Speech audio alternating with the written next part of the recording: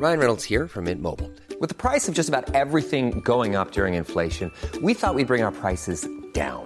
So to help us, we brought in a reverse auctioneer, which is apparently a thing.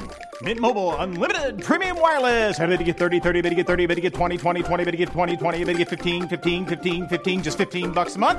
Sold! Give it a try at mintmobile.com/switch. $45 up front for 3 months plus taxes and fees. Promo rate for new customers for limited time. Unlimited more than 40 gigabytes per month. Slows full terms at mintmobile.com. Hello everybody, welcome to the podcast. Here's a new episode for you, and this one is sponsored by Spoken.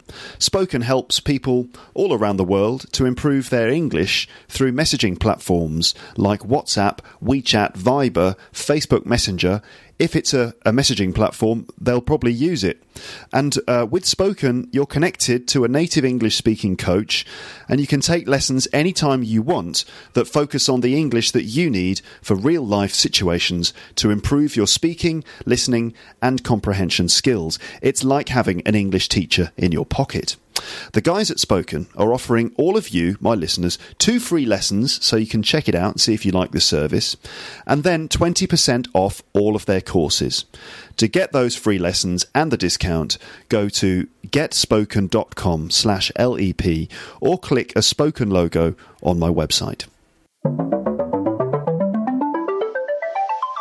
You're listening to Luke's English Podcast. For more information, visit teacherluke.co.uk. Hello. Welcome back to the podcast. How are you doing today? I hope you're doing all right. Here's a new episode, and today I'm talking about how I make episodes of this podcast, including details about the technical side, like all of the gear that I use and how I use it, and also the creative side, meaning how I come up with ideas and then make them into episodes. I've also decided to make sure that there's plenty of language content in this one too. I mean, obviously it's all English. These are all words, but what I mean is that later on I'm going to highlight certain bits of vocabulary that will come up in my descriptions, including ways of talking about technical things like recording audio, some uses of the word get, which is one of the most commonly occurring verbs in the English language, and also just some other fixed expressions and bits of language that I think are worth pointing out to you.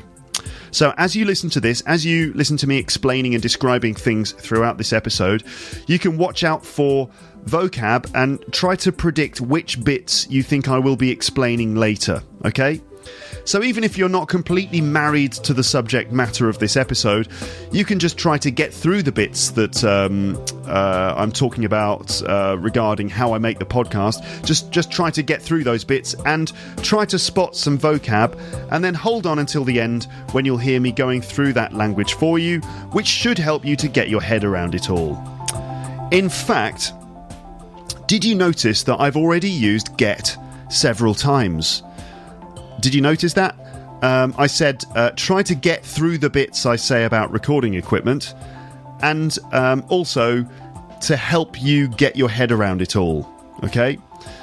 Try to get through the bits about how I make the podcast, and to help you get your head around it all, alright? So 2 phrases with get already. The first one is to get through something, meaning to finish it or pass from one end to the other.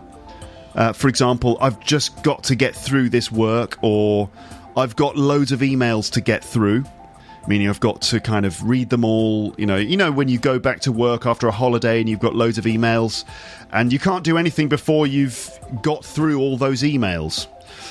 Or another example would be, I know it's hard when you have depression, but don't give up, you'll get through it. Okay, so to get through something. And also I said to get your head around it all. To get your head around something means basically to understand it. It's often used in the negative form, like I just can't get my head around all this technology. I can't get my head around all this recording equipment. It's too confusing. Or I can't get my head around this tax return. It's a nightmare. There are too many documents. Okay, so watch out for that kind of thing, other uses of get and more expressions, and I'll be highlighting and explaining it all later on. But now let's get back to the topic of this episode, which is how I make episodes of Luke's English podcast. And just to explain why I've chosen to do this episode today, here is a message that I got not long ago from a Lepster in Spain. And the message goes like this. Hello, Luke. My name is Carlos, and I'm a listener of your podcast. I'm from Barcelona. Hello, Carlos in Barcelona. Where are the hats? ¿Dónde están los sombreros? Yet again, I'm still asking where they are. That's the only thing I can say in Spanish. I don't know why. ¿Dónde están los sombreros? I'm not even sure if it's correct. Anyway, Carlos said this. He said, first of all, I'd like to congratulate you. Your podcast is excellent. Well, thanks a lot, Carlos. That's very nice of you to say so. It's very nice. It helps me to improve my English, and it's also fun. Hence, I think it's a way of learning English without realising that I'm actually studying it. In addition, I'd like to suggest a topic to be talked about in one of your programmes. It would be great if you told us how you record a podcast, like, for example, how you prepare it and record it, and what software and hardware you use. Well, it would be fun to know what the podcast is like. Sometimes I wonder about the insides of it. I hope you like my suggestion. Yours sincerely, J. Carlos Mena. Well, thanks for the message, Carlos. And I do get quite a lot of messages like that, actually, from people asking me either about the technical side of the podcast making process, like what kind of equipment, what kind of gear that I use, or the creative side, like, for example, where I get the inspiration for episodes, how I come up with ideas and things like that. Not long ago, there was a little conversation going on in the comments section about that. So I've been meaning to do this episode for a while now, and so finally I'm glad to have actually got round to doing it at last. Okay, so let's talk about what goes into the making of episodes of this podcast. And the whole process, I'm going to talk about the whole process from me starting from scratch to you eventually listening to the podcast at the end. And if I'm doing it correctly, you ultimately learning some English and maybe even getting the giggles on a bus somewhere while other people give you weird looks, if I have managed to amuse you at all.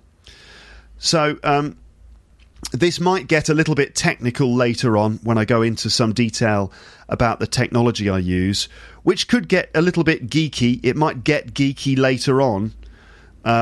Essentially, it's going to go like this. I'll talk about the creative side and coming up with ideas. Then I'll talk about the technical side, and then at the end I'll be dealing with language. This might happen over several episodes, I think. So this could get a little bit geeky later. And to be honest, I'm also a little bit concerned that talking about my own podcast like this is a bit self-indulgent. You know, like just talking about my own podcast making process. But saying that, I do get messages like this quite a lot. So I think there's enough interest in this for me to spend some time answering it. And don't forget, I'm also presenting you language. I'm presenting language to you in this episode. I'm using the whole subject to kind of give you some language in context, which I will be explaining and clarifying later, okay? Also, this might be directly sort of useful to you. You might even be interested in setting up your own podcast for whatever reason, on whatever subject.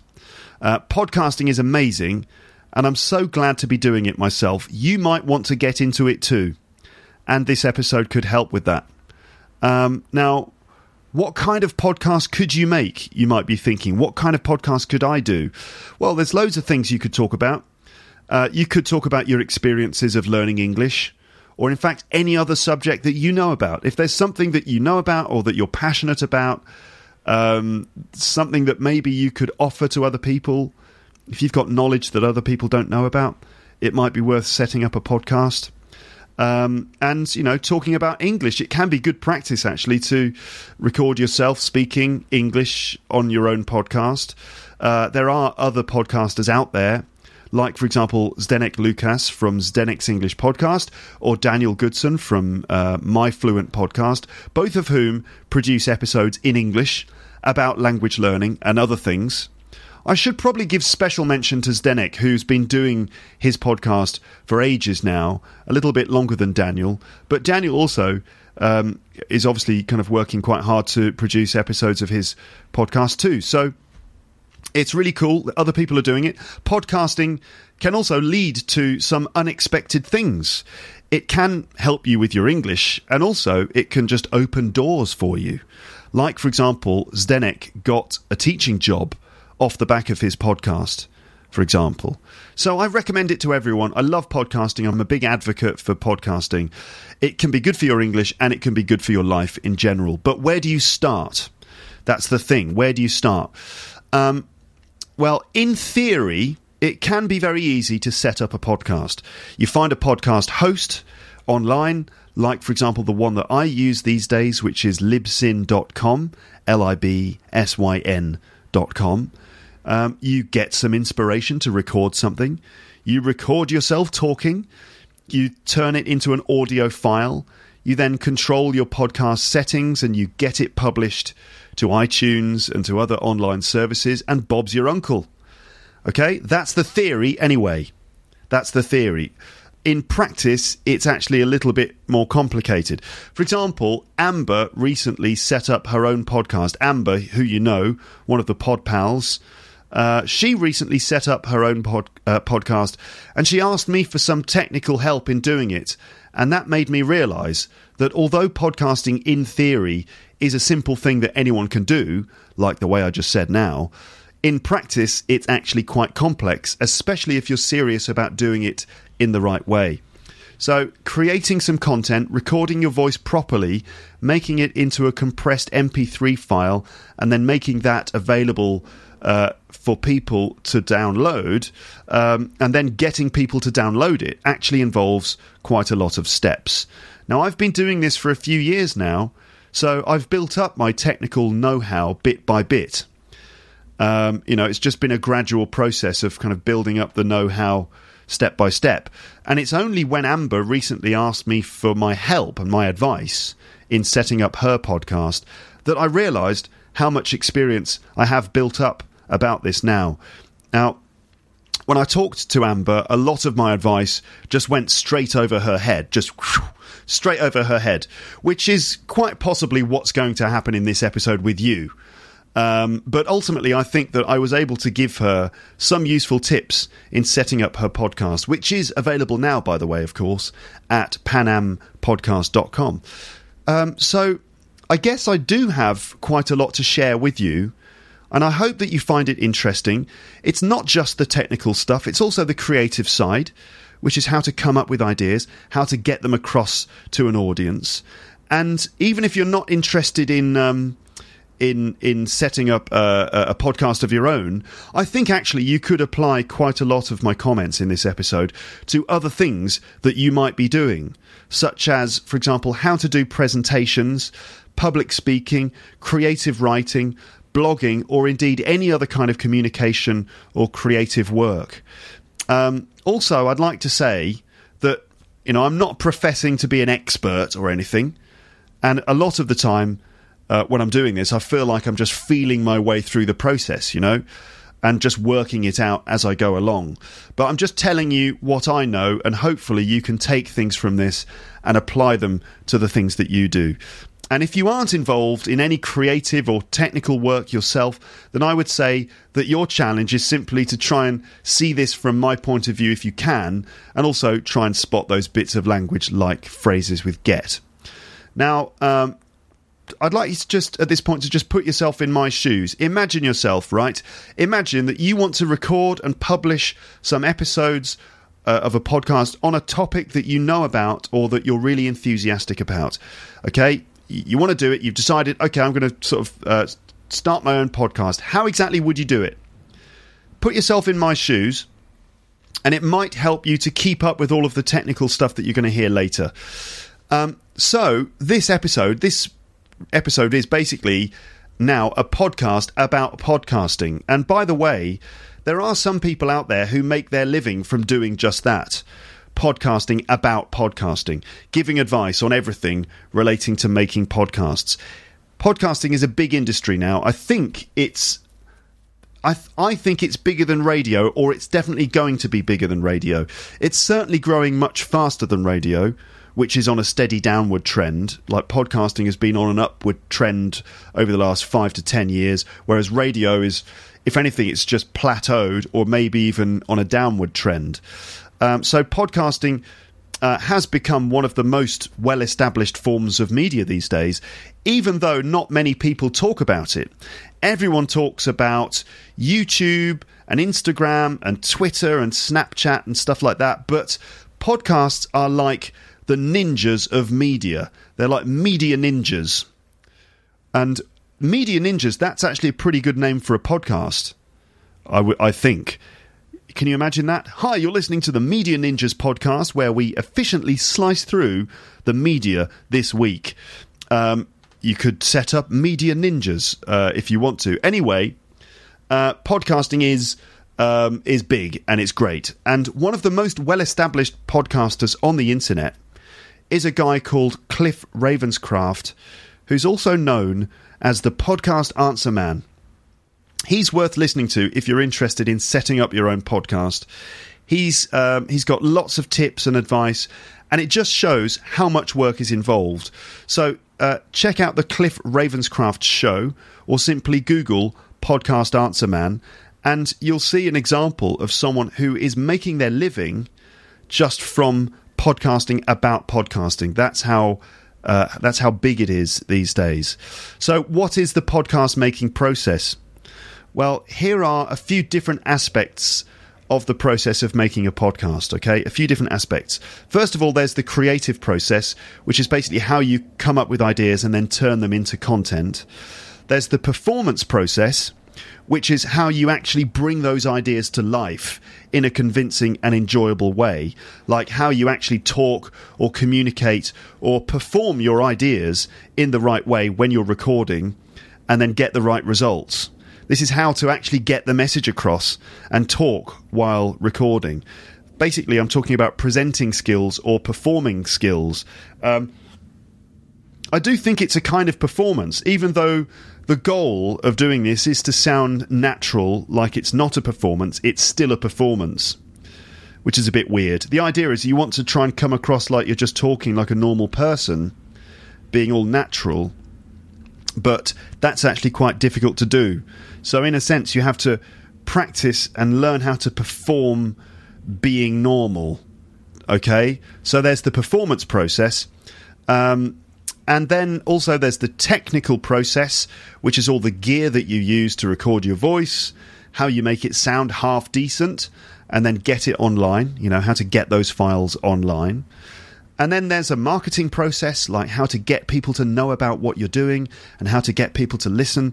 There's the monetizing process as well, which is how to make sure that you're not losing money by doing this and how it can support you like a job, possibly, so that you can keep doing it. That's certainly true for my case. I want to keep doing this because it's lots of fun. So finding ways of monetizing it is kind of essential. If I can't monetize it, then I probably won't be doing it. And then also there's things like the strategic process, which is the long-term plans for the podcast in terms of what kind of episodes I'm going to upload and what I'm going to do with the podcast long-term. What's the long-term strategy? So there's a hell of a lot that goes into doing it. I'm hoping to cover most of these things here to some extent. I think that it's going to be more than one episode, but I promise to do my best to keep it interesting, okay? I'm going to do my best to keep it interesting. And don't forget the language as well. Have you noticed any more uses of get yet? Have you noticed any juicy bits of language that you'd like me to clarify? Well, keep your ears open. There will be more, and it will be explained later on. I'm doing that because I want you to get used to noticing different bits of language. I want you to get the hang of noticing language, and I want you to be able to get the most out of these episodes, all right? So let's keep going. Let's get started properly. Let's get on with it. Let's get down to business. And talking about this podcast, there are a few different types of episode. that I do, and each type of episode requires a slightly different process.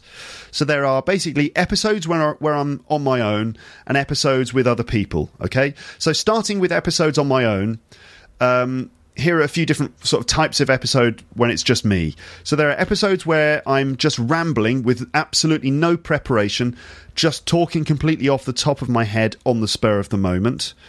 Then there are episodes where I'm rambling with some notes to guide me. This means that I've done a bit of preparation before, and I just kind of write a few notes to give me guidance, and then I press the record button and start speaking using those notes to just guide me through. Then there are episodes with a partial script, which I've written in advance, and which is the basis of the episode, but I kind of go off script quite a lot too. So kind of partly scripted, partly improvised. I try not to write scripts too often because I think episodes are best when they're improvised. If you're just talking sort of spontaneously, I think it makes it sound a bit more natural. But sometimes I want to be really careful about what I say and the way that I say it, or it's because there's so much information to collect that I can't really remember it all, so I have to write a lot of it down. And then there are episodes which are completely written in advance. Every single word is written down and then read out word for word. And to be honest, it's quite rare that I write down every single word before I record. This hardly ever happens, to be honest. And so that's episodes where I'm on my own. And then there are episodes with other people. Like, for example, a one-to-one interview or a chat with a couple of people like Amber and Paul. So either me and one person, one-to-one, or with multiple guests. Okay? So in those kinds of episodes, I have to prepare some questions or prepare tasks or activities. And just sort of prepare those things like questions, tasks, or activities. But everything else is spontaneous. Often I have to prepare the person I'm talking to a little bit. Like I tell them what kind of thing I usually talk about on the podcast. I might tell them where my audience is from, how they should approach the recording and stuff like that. They need to know that they're talking to people who, don't speak English as a first language, and they might not know a lot of the cultural references and things. It might be necessary to explain things. Generally, I tell people that they should just relax and be themselves because I'm trying to capture sort of authentic, natural English. But they should remember that they're talking to an international audience, so it might be necessary to explain a few things, particularly cultural references that you, the audience, might not be aware of. I try not to sort of speak really slowly and slow it all down. Now, that's a kind of interesting point, I think, because to an extent, if as a teacher, right, if you're talking to a class full of students, it may be necessary to grade your English, okay? But I think that we need to be careful as teachers about doing that too much. If we're grading our English too much, making it too easy, on one hand, that's good because everyone can understand everything and it's very good for your confidence and you can notice language more easily. But then on the other hand, it's not necessarily preparing people for the kind of English that they're going to come across in the real world. So I'm of the opinion that there's a balance to be struck, that you try and speak clearly and try and communicate really clearly, but try not to speak too slowly, So it's kind of a balance between the two. Now, the amount of preparation that I do before having a guest on the podcast depends entirely on the guest, really. With someone like David Crystal, it was necessary to do loads of preparation in advance because he's like a VIP guest. And his time is especially precious. And also, there is specific information I want to get from someone like that. So with David Crystal, it's like all of his knowledge and his experience and the things he knows about language. So with him, it was necessary to prepare a lot more, like to read up on his recent work and make sure that I asked him about some of his recent projects and stuff like that. But with other guests like my friends who I invite on because we just want to have a fun chat for you to listen to, there's not that much preparation that I can do. In fact, if you get too focused on controlling everything, then it can spoil the spirit of the recording. And, if you're trying to control the content too much when you've got other people there, it can actually stifle things. So often it's best to just try and let the conversation go where it wants to go rather than trying to control it all. Listening is really important. You have to really listen to your guests and sort of follow their train of thought. You have to learn how to fly by the seat of your pants to an extent and just kind of follow that person, really listen to what they're saying and respond to it kind of in the moment. And that hopefully should allow them to tell you more revealing things in the process. I'm still working on my interview technique. There are definitely things I can improve, like just, for example, just letting people speak. Sometimes I think I butt in with comments and things like that sometimes. But I think conversations with other people are where the podcast is most authentic. Then, of course, there's occasions on the podcast where I'm using recordings which I find online, like bits of YouTube videos which I play, play recordings, analyse the language, break it down, like in the recent episode about Bill Bailey. And I try to do that live by playing the audio and pausing the audio and then talking and doing it that way. Sometimes it's possible to add audio clips in post-production as well. How are you doing, everyone? You still okay? You still alive? 25 minutes in? You're still with me, right? Good. How about this? How about if I just sort of play some music again in the background just to make sure that you are that you're with me? Okay, here we go. I'm doing this just to keep your attention up. This is about, 2 minutes of music, okay? Just to make sure that you're concentrating. Let me carry on. So most episodes have to be prepared these days because I want to make sure that they have something to offer beyond me just rambling about whatever comes into my head. And I want the content to be right, okay? But in any case, some episodes require loads of preparation in the form of research, writing, rewriting, language preparation, and so on. And other episodes require virtually no preparation at all. So now then, let me bang on about the whole process of coming up with ideas, recording those ideas, and then getting people to hear them. How's this music?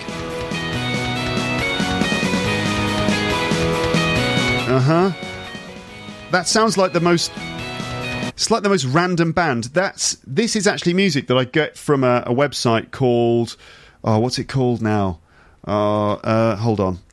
Juke Deck. That's it, Juke Deck. Juke Deck's pretty interesting because they make like background music and they use like algorithms to do it.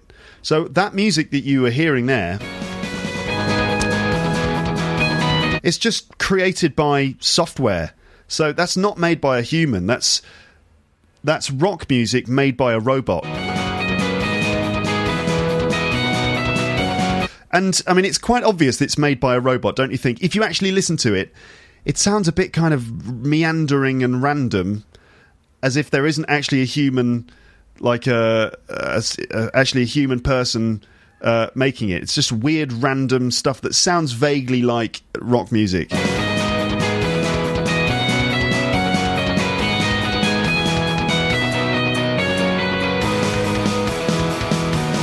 It's not bad actually for a robot.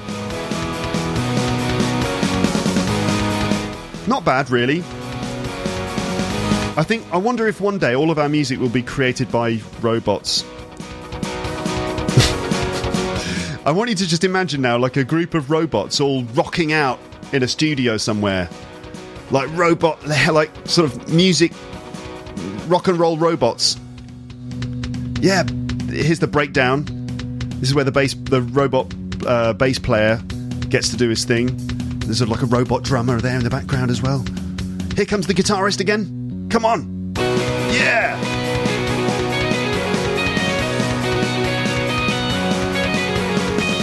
These robots know how to rock. Let's see if they can end the song properly, because like when you're in a band, one of the most difficult things is to end the song in the right way. Sometimes the song just sort of falls apart at the end. Let's see if these robots are capable of ending the song in an awesome way. Come on, robots.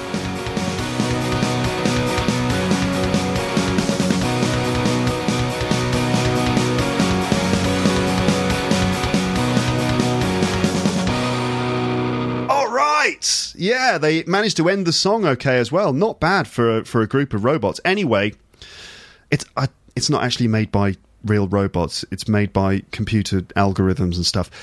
Anyway, right, what was I saying? Let me now bang on about the whole process of coming up with ideas, recording them, and then getting people to hear them, all right? So the pre-recording part, so before I even actually turn on the microphone and stuff, the pre-recording section. So I have to have an idea and then try and imagine what could go into the episode in terms of subject matter, language, and just whether I feel there are certain things I could say about it. In my opinion, a good episode of the podcast should tick a few boxes. It should have some interest to my audience in terms of subject matter or language content. It should be something that I just need to or want to talk about, because if I'm interested in it, then the enthusiasm comes through. The enthusiasm just comes through if I'm interested in it. And I think that's something that you can take away from this as well. If you ever have to do a presentation or something, one of the most sort of important things is that you develop a certain enthusiasm for the subject you're talking about. Because if you actually care about what you're talking about, it really comes through.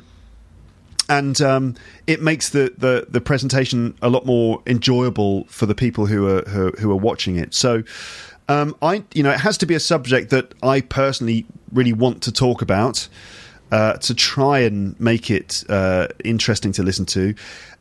It should have some simple entertainment value, or at least something a little bit different or a bit deeper, like a slightly more personal touch, or just a topic which is captivating, like a good story or something like that. And I want to make episodes a bit more real somehow than the kind of thing that you would find on established media stations that are perhaps a bit careful and a bit safe, while also making it professionally made. What am I trying to say?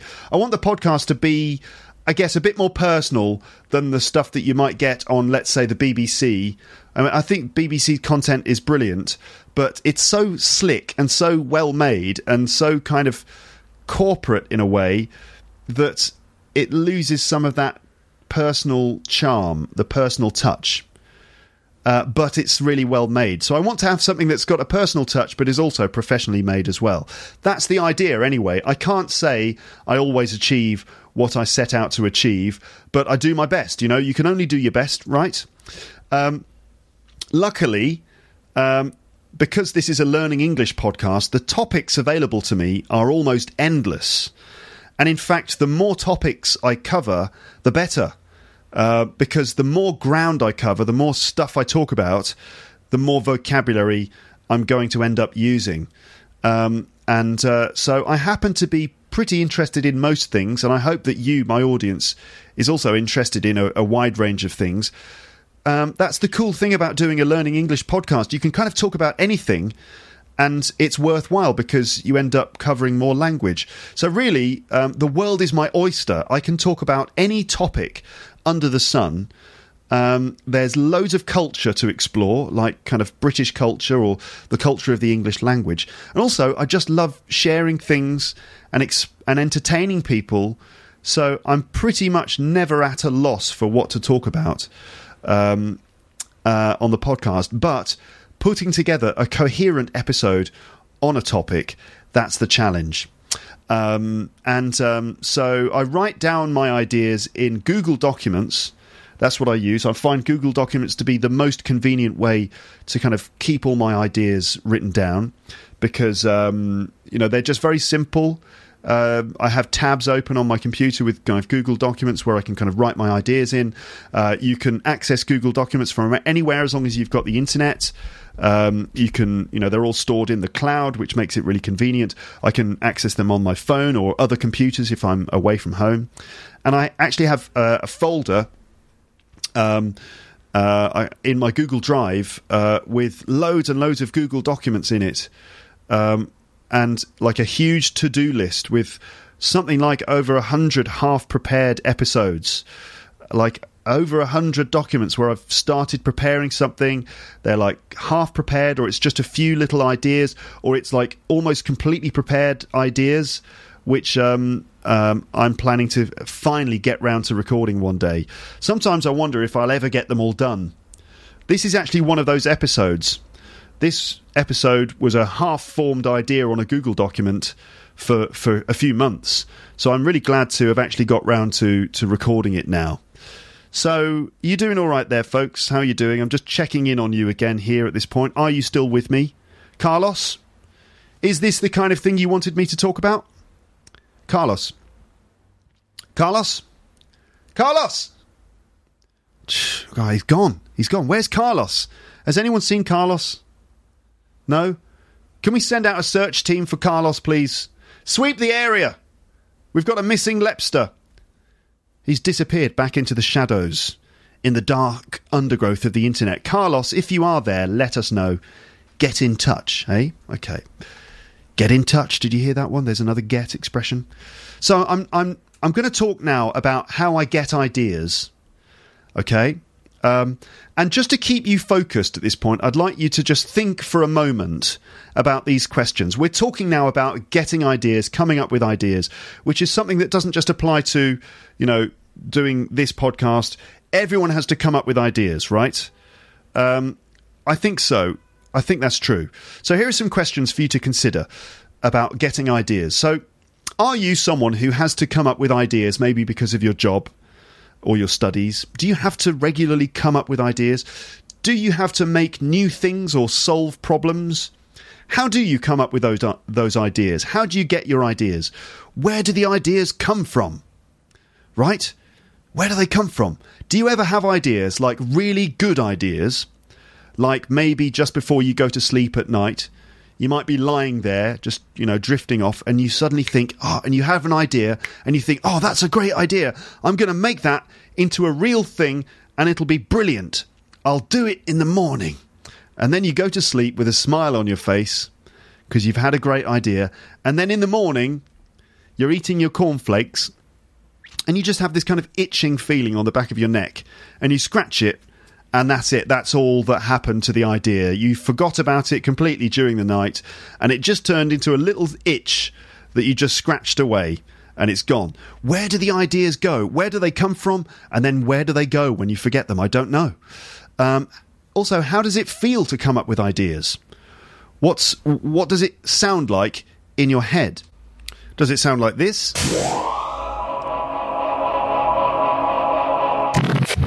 Or this? That's quite a good one. It's just like the cogs, the mechanics of your brain working. Or does it sound like this? Depending on if it's a very silly idea. Maybe it sounds like this. Right, that's, again, just your synapses coming up with an idea. Maybe it's this one. Idea, downloading. So, we're receiving an idea. Quickly, write it down. What is it? That's how you had ideas in, like, the 40s. Maybe again, if it's another stupid idea, it could be this. This is the one that I often get in my head. All right. Hey, that's a good idea. This is my favourite one, though. It sounds like my doorbell, to be honest. Delivery for Mr. Thompson. Oh, yes, great. What is it? It's an idea. Oh, fantastic. Thank you very much. Anyway, the point is, those are just a few questions to get you thinking about coming up with ideas. So, how do I get my ideas? Well, probably like everyone else, I expect. My ideas tend to come when I'm just walking around or sitting on the bus, and ideas just come, especially after I've been teaching, it seems. When I'm walking home from school, because I've been thinking about my students and the kinds of things that they respond to, what they need to do or what they need to learn. And then the ideas come on the back of that kind of thing. But sometimes the ideas are just already in there, waiting to come out. And you just have to stop and let them arrive. Like you just have to just get rid of all the distractions and let the ideas come to the surface. Admittedly, sometimes they're terrible ideas. And I eventually realise that it's a terrible idea. And I go, oh, God, that's a load of old rubbish. Like whatever it is, I don't know, like a podcast about slugs. That's ridiculous. It'll never work. By the way, slugs are like snails, but with no shell. Right? You know what I mean? Yeah, we all know what snails are because they're so special because they have shells on their back, like, oh, look, it's carrying around its own house really slowly on its own back. How clever. In France, they go, yum, let's cover it in garlic and butter and eat it. Yum, yum, yum. But everyone knows what a snail is, but no one gives a damn about the slug, do they? You know why not? No shell. It's basically the same thing. It's just got no shell on the top, and as a result, people just don't care about the slug. Now, what I just said there, that is just a taste of what a whole podcast about slugs would be like. I think you can agree it would be a terrible idea, wouldn't it? Unless you quite like that. I don't know, maybe you enjoyed the bit about slugs there. In that case, well, maybe I could do a slug-based episode of the podcast at some point. But anyway, the point is, I think that we all have ideas, and we just have to be prepared to listen to them and give them a chance, and then ultimately reject them. But at least give them a slight chance. I mean, you know, you don't have to reject them, but the idea is that, you know, if you just kind of like give your ideas a chance, you'll get lots of them. Oh, can you hear that? Can you hear that?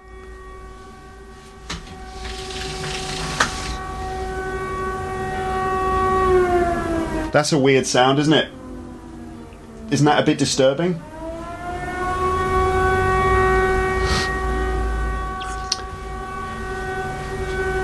On the first Wednesday of every month in Paris, they test the air raid sirens. Has this ever happened on the podcast before? I don't know. But on the first Wednesday of every month, they test the air raid sirens for, like, I guess about a minute. Which is quite scary. When I first moved here, I didn't realise that it was a test, and I was like, oh my god, what's going on? Are we under attack? But no, it's just a test. Still, it's a bit freaky, isn't it? A bit unnerving to hear that. It's all across the whole city. Yeah. So basically, if you're planning on attacking Paris, then obviously the 12 o'clock on the first Wednesday of the month is the time to do it, because we'll all be going, oh, it's fine, it's just a test. Don't attack Paris, by the way. It's a lovely place full of people who, I mean, sometimes the people are not very friendly. They can be a bit rude, but ultimately they're nice people. You know, they're just trying to go about their lives. Don't attack us. It's just, what's the point? Anyway, what was I saying? So give your ideas a chance, okay? Give your ideas a chance, and you can reject some of them, but you've got to let them come out, let them kind of breathe, and then, you know, you can then decide which ones are the good ones and which ones are the not so good ones. Usually, if I just, like, switch off distractions, if I switch off my music, or I stop reading, or stop watching something, or stop doing whatever it is I'm doing on the internet, an idea will just, just arrive, and if I give it half a chance, it can develop into something that I can imagine being an episode of the podcast. That could apply to anything, I'd imagine. It doesn't have to be podcast episodes. Also, when I'm browsing the internet, I notice things, and I get ideas like that. I get messages from listeners, and I can sense what they're into, and sometimes I get specific requests from listeners, which I can immediately picture as an episode of the podcast. Like, someone will, you know, ask me a question or just send me something, and I'll be like, that's great. That could make a good episode. Also, I get lots of ideas from my wife with little interesting articles that she thinks I might be interested in, and stuff that she's found online. Honestly, I think she just gets distracted at work, and she ends up, like, sending me, like, articles and things like that. But it's often a very good starting point for an episode of the podcast. Also, I just try to use my teacher's intuition to pick things which will probably appeal to my audience. By teacher's intuition, what I mean is just the feeling that I've picked up from teaching for quite a long time, and just getting a sense of what works with learners of English. Again, I'm sure I don't get it right every time, and I'm sure that some episodes that I do aren't that appealing to people, and some things that I'm sure will be a hit seem to get quite a muted response. But I think that in the end, the first rule in this kind of thing is to try and please yourself. Now, I know that sounds a bit selfish, like you should just care about, you know, yourself, but what I mean is that you should have your own standards, and don't be afraid to follow them. right? Set your own standards and don't be afraid to follow those. Although you should be listening to what other people want and what they request, ultimately you should follow your own instinct, and that will give your work some originality, I think. But you should never be too satisfied in your own work, because there's always room for improvement. A piece of work is never completed, it's just abandoned. You never really complete something to a satisfying degree. You never get to a point where you're like, that's it, my masterpiece is finished. Instead, it's never finished. At one point, you just have to decide to let it go. And it does feel like that most of the time. Sometimes you just have to bite the bullet and just go for it. You should also, I think, take criticism with both praise. No, that's not what I'm saying. You should take criticism and praise with a pinch of salt, right? If you believe all of the praise that you get, if people say, oh, that was brilliant, blah, blah, blah, you're wonderful. If you believe all the praise, it'll just go to your head. And then ultimately you're just setting yourself up for a fall. So don't believe the hype. Don't believe your own hype too much. But also, if you think too much about the criticism that you get, it'll kill your confidence. So you just have to kind of trust your own instincts in the end and try to keep the standard high based on your own criteria. And always just dig a little bit deeper. Try to go the extra mile in every way that you can. Listen to me talking like I really know what I'm doing. Like laying down some wisdom like Yoda or something. I don't pretend to be a master at this at all. I'm just telling you what I know, all right? How do I note down my ideas? I know that's what you're thinking. You're thinking, this is all very good, Luke, but how do you actually note your ideas down? Well, I tend to use Google Documents, as I said before, or if I'm outside, I'm on the go, if I'm on the bus, sometimes I'll just text myself. I'll write a text message to myself, or I'll keep a note in the Notes application on my phone. And then at home, when I get home, I collect all those ideas and just stick them into Google Documents. Sometimes I find scribbled notes on paper in my back pockets. I have loads of little bits of paper. That's usually where I get the comedy ideas.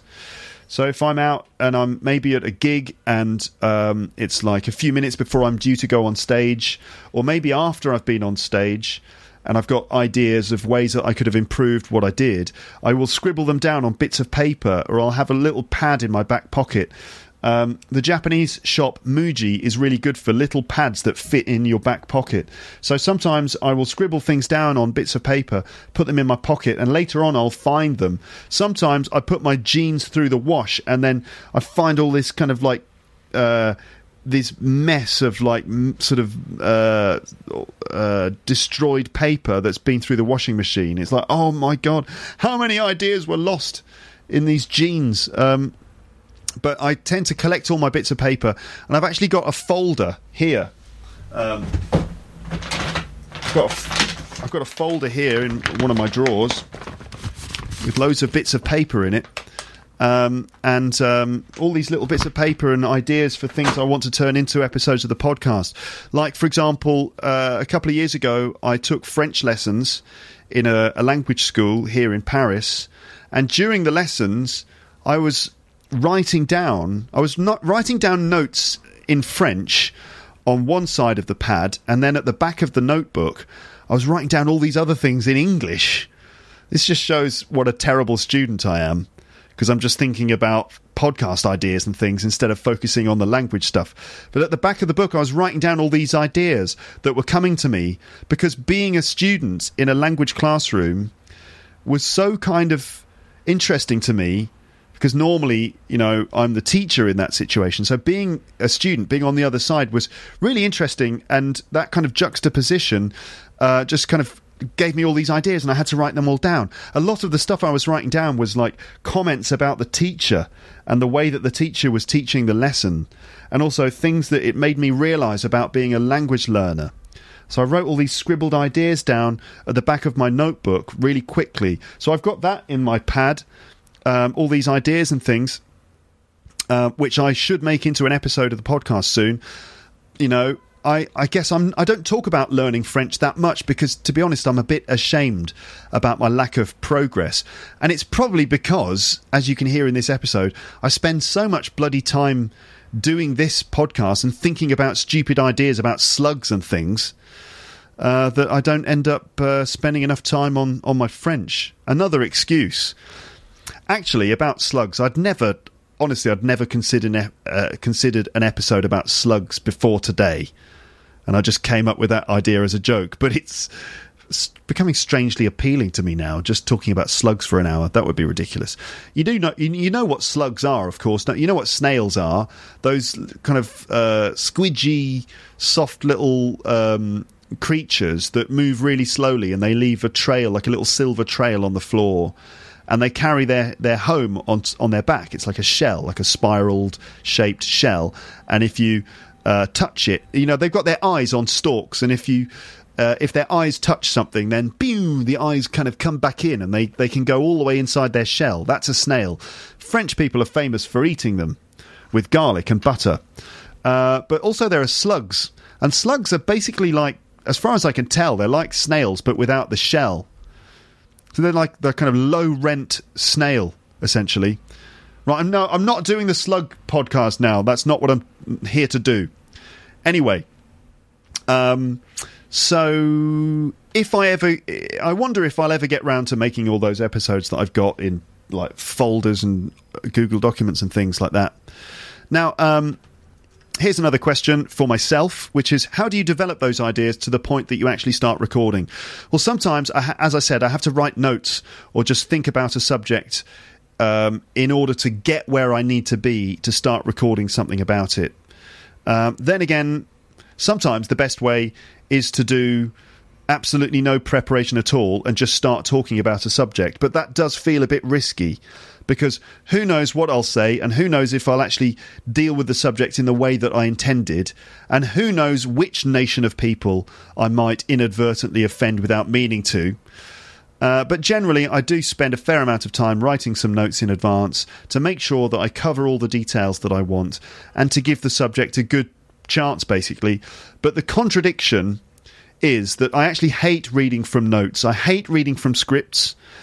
And I always advise, like, my students that they shouldn't prepare scripts in advance of a presentation, that they should just try to practice delivering the message without reading it from a script, because I think it's much better, it's much more effective and much more engaging. So I'd much rather just speak off the top of my head, but it's really hard to do that and cover all the points that I want to cover at the same time. So it's kind of a balancing act between preparing and not preparing, essentially. Then when it comes to the recording, actually switching on the microphone and starting the recording, I have to kind of get myself pumped up. Okay, I have to get myself pumped up, and generally I do this by drinking tea. That's how a British person gets pumped up. And then I just imagine that, like, Arnold Schwarzenegger is my personal trainer, and he's there going, "Come on, Luke, let's get pumped up. Let's pump it up, Luke. Come on, Luke, show me what you're made of. I know you can do it, Luke. Pump it up. Let's get pumped up, Luke. I know that you can do it. Show me what you're made of. Show me what you're capable of, Luke." And I'm like, "All right, Arnold, I'll just put the kettle on." "Okay, Luke, put the kettle on, Luke. Put the kettle on. Make the tea. Show me what you're made of." So I get pumped up, and then I start recording, and I try to be loose and natural and normal. I try to be normal. That's right, I have to try to be normal. Because it's actually more difficult than you might think to just sound normal rather than sound all weird, you know? Like, as soon as you start recording and you become self-conscious and you start thinking, "Oh, people are going to listen to this," then you get all kind of awkward and weird. Try it yourself. Imagine you're a presenter of like a radio show or something, and you've got to do your own radio show. How can you start the show without it sounding all fake and weird? It's actually quite hard. You end up sort of sounding like a cliched radio guy. "Hi, you're listening to the Drive Time Show with Luke Thompson. Today we're talking about phrasal verbs." You know, you end up kind of doing that, which is how so many radio DJs speak.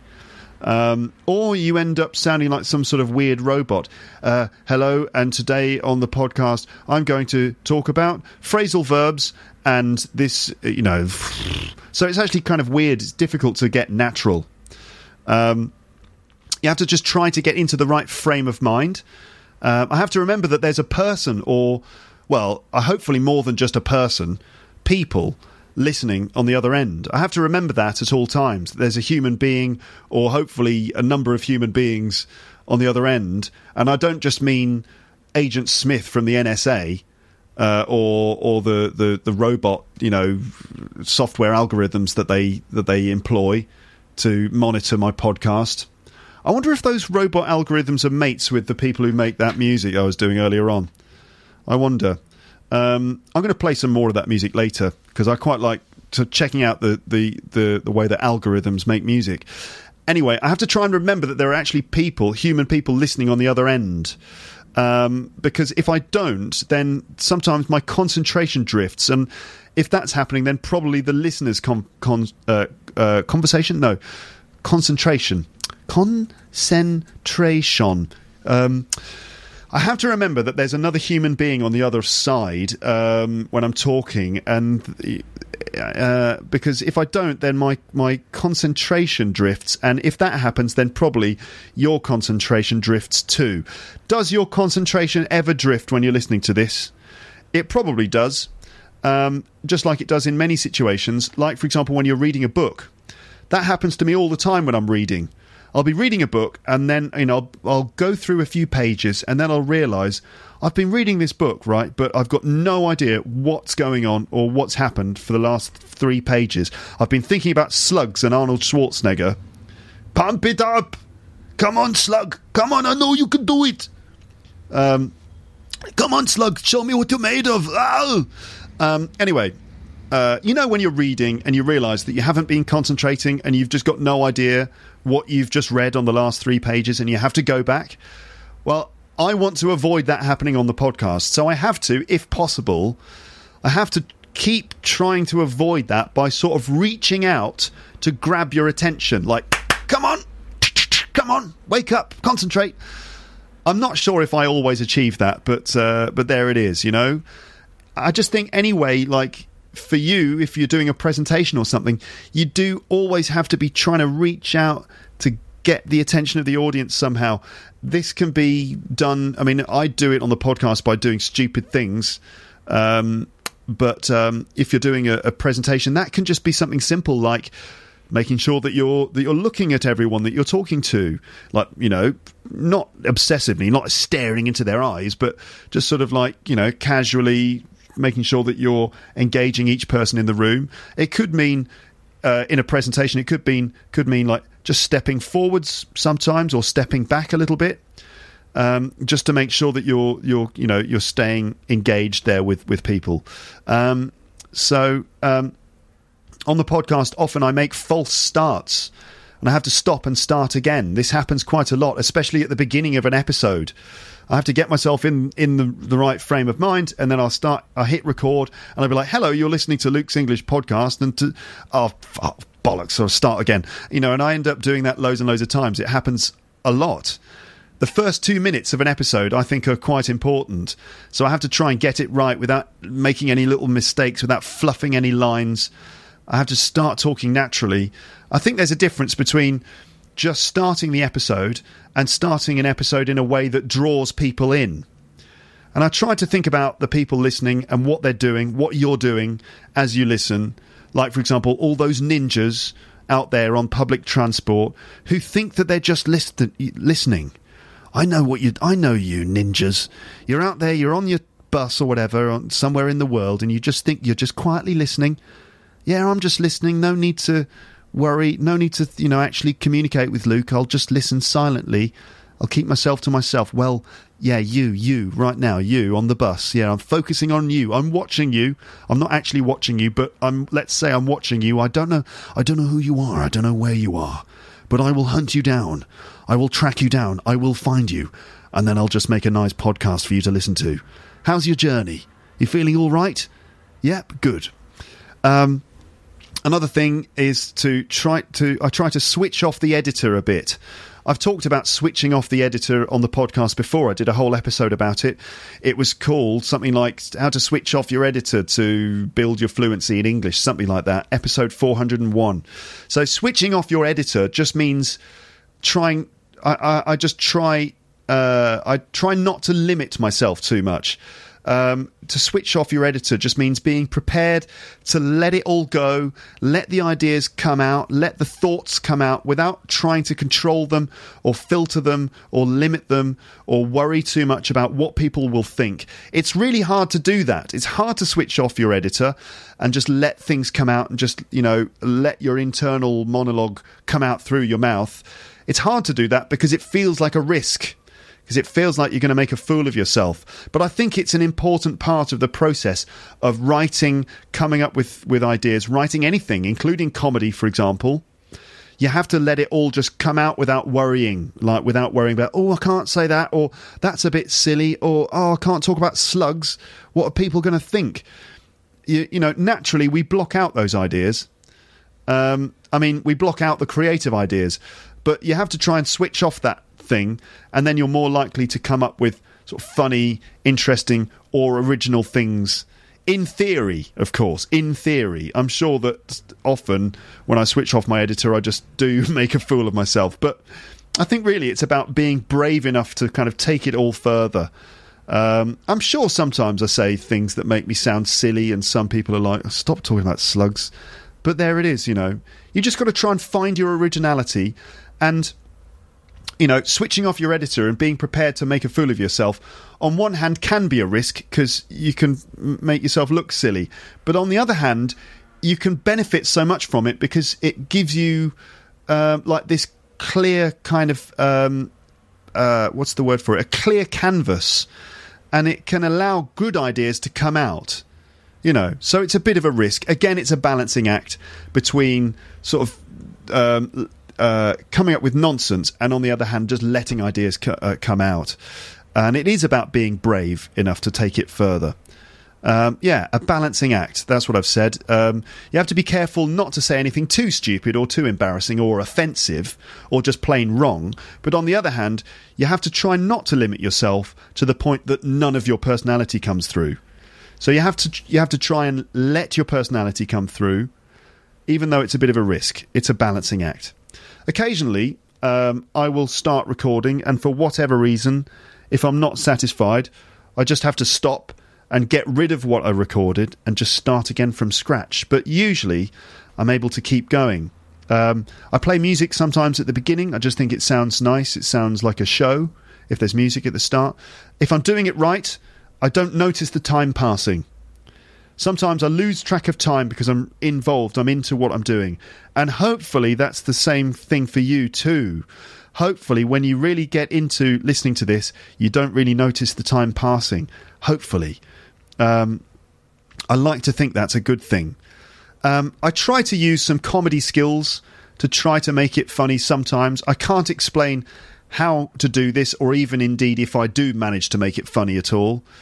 I'm sure there are plenty of times when I make jokes and nobody notices, or nobody gets the joke, or simply that the joke isn't funny. I don't know. But I do actually, to be fair, I do get quite a lot of messages from people telling me that they laugh out loud when they're listening on public transport, and then they feel all embarrassed. Good. If that's the case, good. I'm really glad that I'm embarrassing you in public in front of other people, because if you're one of those ninjas who's like on a bus, like, oh, I'm just on a bus, no problem, and then you start laughing, got you, didn't I? Yeah. I do think it helps, actually, if it's funny or amusing or just entertaining in some way. I think that helps you to listen to more, and I'm sure it must help the learning process somehow, like breaking down the affective filter, all that sort of thing. How do you make something funny? This is a very difficult question to answer. I'm not sure I know the answer, but here we go anyway. I think often it means trying to take a situation further. Okay, that could mean like acting out a situation that you've just talked about. So don't just describe the situation, but act it out as well. Now, that might not apply to every presentation situation you're in. I think it does apply to English teaching. If you're a teacher, you're in a classroom and you're presenting language, sometimes it's really great to actually act out the language in a little dialogue with yourself. Or if you're doing a podcast or something, it can be great to just take it a little bit further. Instead of describing language, you actually, demonstrate that language. It's really the concept of show, don't tell, which is a well-known concept in communication. And the idea is that you shouldn't just describe something, you should actually show that thing. And it's true in movies as well, like storytelling in movies. Instead of just having a character describing something that happened, you actually show it happening. In comedy, instead of describing a situation, you actually act out that situation. You show, you don't tell. So, for example, if you're talking about how British Weeple, yes, that's a whole new race of people in Britain. They're small, they're a bit like hobbits. Weeple.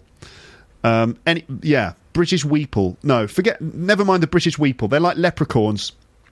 We don't talk about them. Just forget about that, okay? Forget about the Weeple, okay? It's just an urban myth. It's just a conspiracy theory. They don't really exist. It's fine. Shit.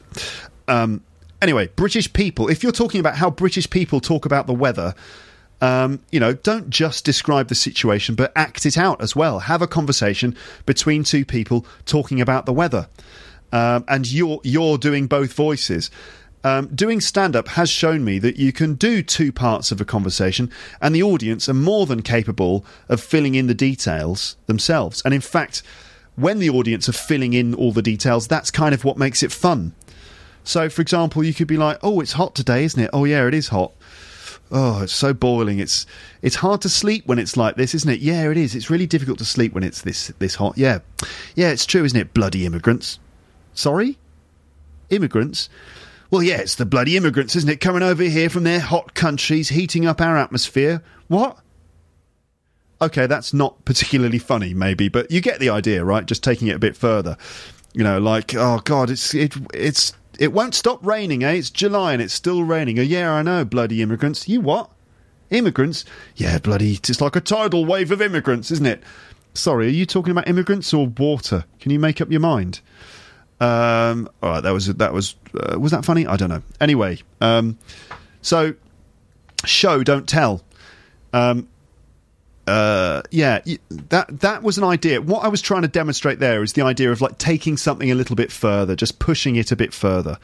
Obviously, you wouldn't do that if you're a teacher and you're presenting the way that British people talk about the weather. To do it in a more sensible way, of course, it would be like, British people, if you're starting a conversation, it might be normal to talk about neutral topics like the weather. For example, you get to work, it's like, oh, it's really hot, isn't it, today? Yeah, it's boiling, isn't it?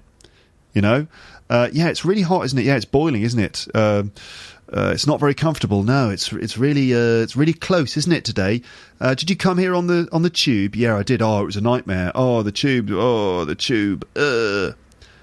Don't go at the end. All right, people don't normally do that. Anyway, you can also comment on what would happen if something kind of silly was true.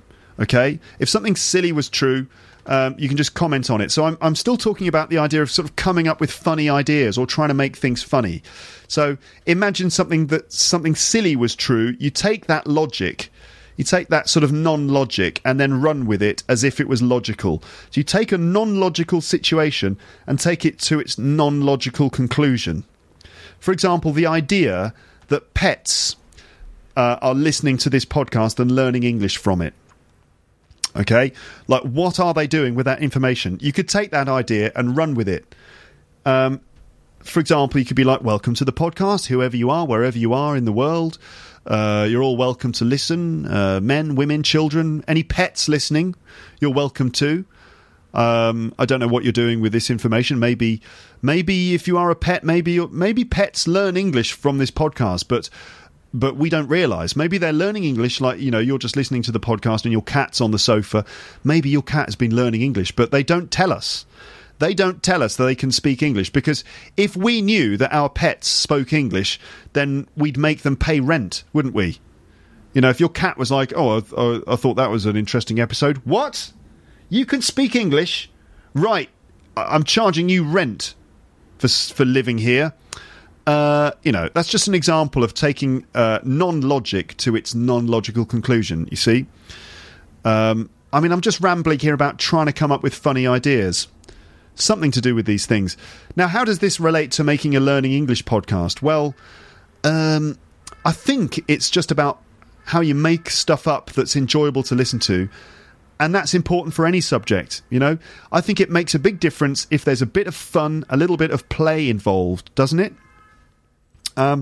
So you can point out something that you've noticed that people don't often talk about. Point out certain odd things about the world that everyone experiences that we rarely talk about, which is the basis of observational humour. I mean, that's what Jerry Seinfeld has built a career on. You could just sort of make fun of things that happen to everybody, or make fun of mistakes that you've made. I mean, I often do that, try to make fun of mistakes I've made. Like, for example, when I slip up, when I say the wrong thing, like when I talk about weeple instead of people, when I make a slip of the tongue. Don't be afraid to make a fool of yourself, and don't worry too much if you do. I mean, that obviously depends on the situation, of course. If you're the Prime Minister, you might want to avoid, you know, openly making a fool of yourself in public. Although, actually, I wouldn't mind if Theresa May did more stupid things in public. I think it might make her more likeable. You know, it couldn't make her any less likeable, could it, really? Come on, Theresa, fall over in public or something, or drop a cake on someone's head by mistake. Maybe you could accidentally punch Boris Johnson. Actually, it doesn't have to be an accident. Just punch Boris Johnson. That would be fine. I think that's what the country wants. In fact, it's what the country needs, goddammit. Anyway, really, it's about letting your mind wander and trying to allow your voice to speak about those thoughts in a coherent way. Because I think that most of us have crazy thoughts in our heads from time to time, but we never say them out loud, especially in public, which is probably a good thing, to be honest. I wouldn't advise just wandering around in public, just saying the things you're thinking. Like wandering around going, oh, this left foot, right foot, left foot, right foot. Oh, you're attractive. Left foot, right foot. Oh, I'd like to buy all the things in that shop, but I can't. Maybe I'll rob it. No, I won't. That's illegal. You know, you can't do that, obviously. But what I'm saying is that we all have this monologue going on in our heads. And so it's quite amusing, I think, when someone puts that monologue into words. I think this is part of the appeal of doing stand-up comedy, hearing someone talking about what we've been thinking, but we've never put into words. I don't know, maybe I'm wrong. Essentially, what I'm talking about, making your stuff entertaining. You know, what do you think? What do you think makes something entertaining? It's a bit of a mystery, isn't it, really? Let me know what you think, and let me know about, you know, how you can apply any of this stuff I'm talking about regarding creativity. How could you apply that to any of the things that you do? Maybe if you have to do a presentation, or if you're involved in any form of creative work. What do you think? And tell me what you think is the key to making something entertaining. Actually, I think that one of the most entertaining things to listen to is just simple human interaction between friends, or interaction between people that's genuine. They don't even have to be friends. It's usually just captivating, just listening to people talking to each other in a genuine way. And if you get the right people together with a good dynamic between you, like, for example, people who know each other well and get on well, then it doesn't really matter what you're talking about, I think. And I think language-wise, this is also true. I think unplanned situations between people can reveal interesting and authentic language, while also being just, hopefully, engaging to listen to. And another thing I've found useful to remember is just to focus on giving to the audience somehow. This is an important thing for anyone talking publicly, like when you're doing a presentation or comedy or anything. Focus on giving to the audience, not trying to get their approval. All right then, fine. I think that's enough for this episode. I hope that you found it interesting. Are you still with me, Carlos? Did we find Carlos? Did we find him yet? No, they've got helicopters out looking for him. I hope he's all right. God, where is he? Let's listen to a bit more robot music, shall we? Where is it? Where's all my robot music? It's here. Juke Deck stuff. Let's have a little listen to some stuff made by robots. Here we go. So with this website, jukedeck.com, I think, you kind of like set your parameters. Like, I want like a kind of rock tune, or I want a lounge tune, or ambient, or drum and bass. You set the instruments you want, the length of the piece of music you want, and then you just hit enter, and it produces something.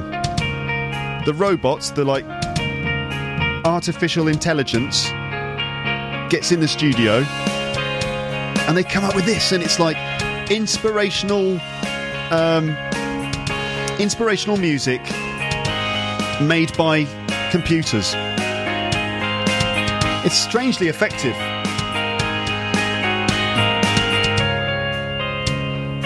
But it's also kind of a bit meandering, you know what I mean? Like meandering, it's like the guitarist doesn't really quite know where he's going. It's just like general blah-de-blah kind of meandering sounds, but you realise there's no real underlying melody. It's just random guitar-y sounds.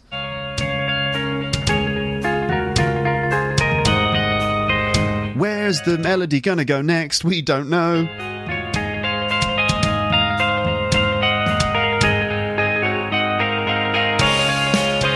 Yeah!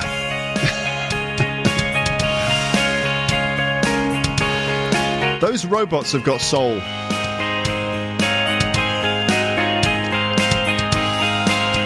And are they going to end the song? Are they going to end it properly, or is it just going to just sort of fall apart at the end? Yeah, not bad at all. Okay, folks, thank you for listening all the way up to the end of this episode. Don't forget that I will be covering language that's come up in this one, okay? I promise. All of those phrases with get, other bits of vocab that you might have noticed, I'm going to go through it with you in the podcast very soon. There's going to be another one after this about technology, so the recording process, recording equipment and things like that. So there'll be another one, and then the language, all right? Okay, good. You're still with me, right? You're still alive? I hope that you're not just a skeleton with your headphones on somewhere. Of course you're not. You're all fully engaged on buses and stuff, aren't you? Just loads of Lepsters riding around on buses and trains all over Lapland. Where are you going? Where are you going? What are you doing? What are you doing? Where are you going? What are you doing? Where have you been? What's happening? Let me know. Leave a comment in the comments section. I'd love to know, for example, the situation that you're in as you listen to this. That would be nice to know. All right then, thanks for listening. Join the mailing list and you'll get an email in your inbox whenever I upload new stuff. But for now, it's just time to say goodbye. Bye.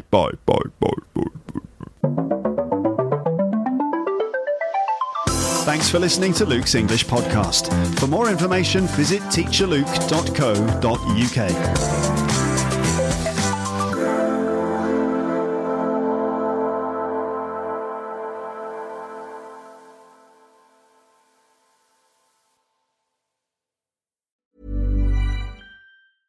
Hey, it's Paige DeSorbo from Giggly Squad. High quality fashion without the price tag. Say hello to Quince. I'm snagging high-end essentials like cozy cashmere sweaters, sleek leather jackets, fine jewelry, and so much more. With Quince being 50 to 80% less than similar brands. And they partner with factories that prioritize safe, ethical, and responsible manufacturing. I love that. Luxury quality within reach. Go to quince.com/style to get free shipping and 365-day returns on your next order. Quince.com/style. If you enjoyed this episode of Luke's English Podcast, consider signing up for Luke's English Podcast Premium. You'll get regular premium episodes with stories, vocabulary, grammar and pronunciation teaching from me, and the usual moments of humour and fun. Plus, with your subscription, you will be directly supporting my work and making this whole podcast project possible. For more information about Luke's English Podcast Premium, go to teacherluke.co.uk/premium info.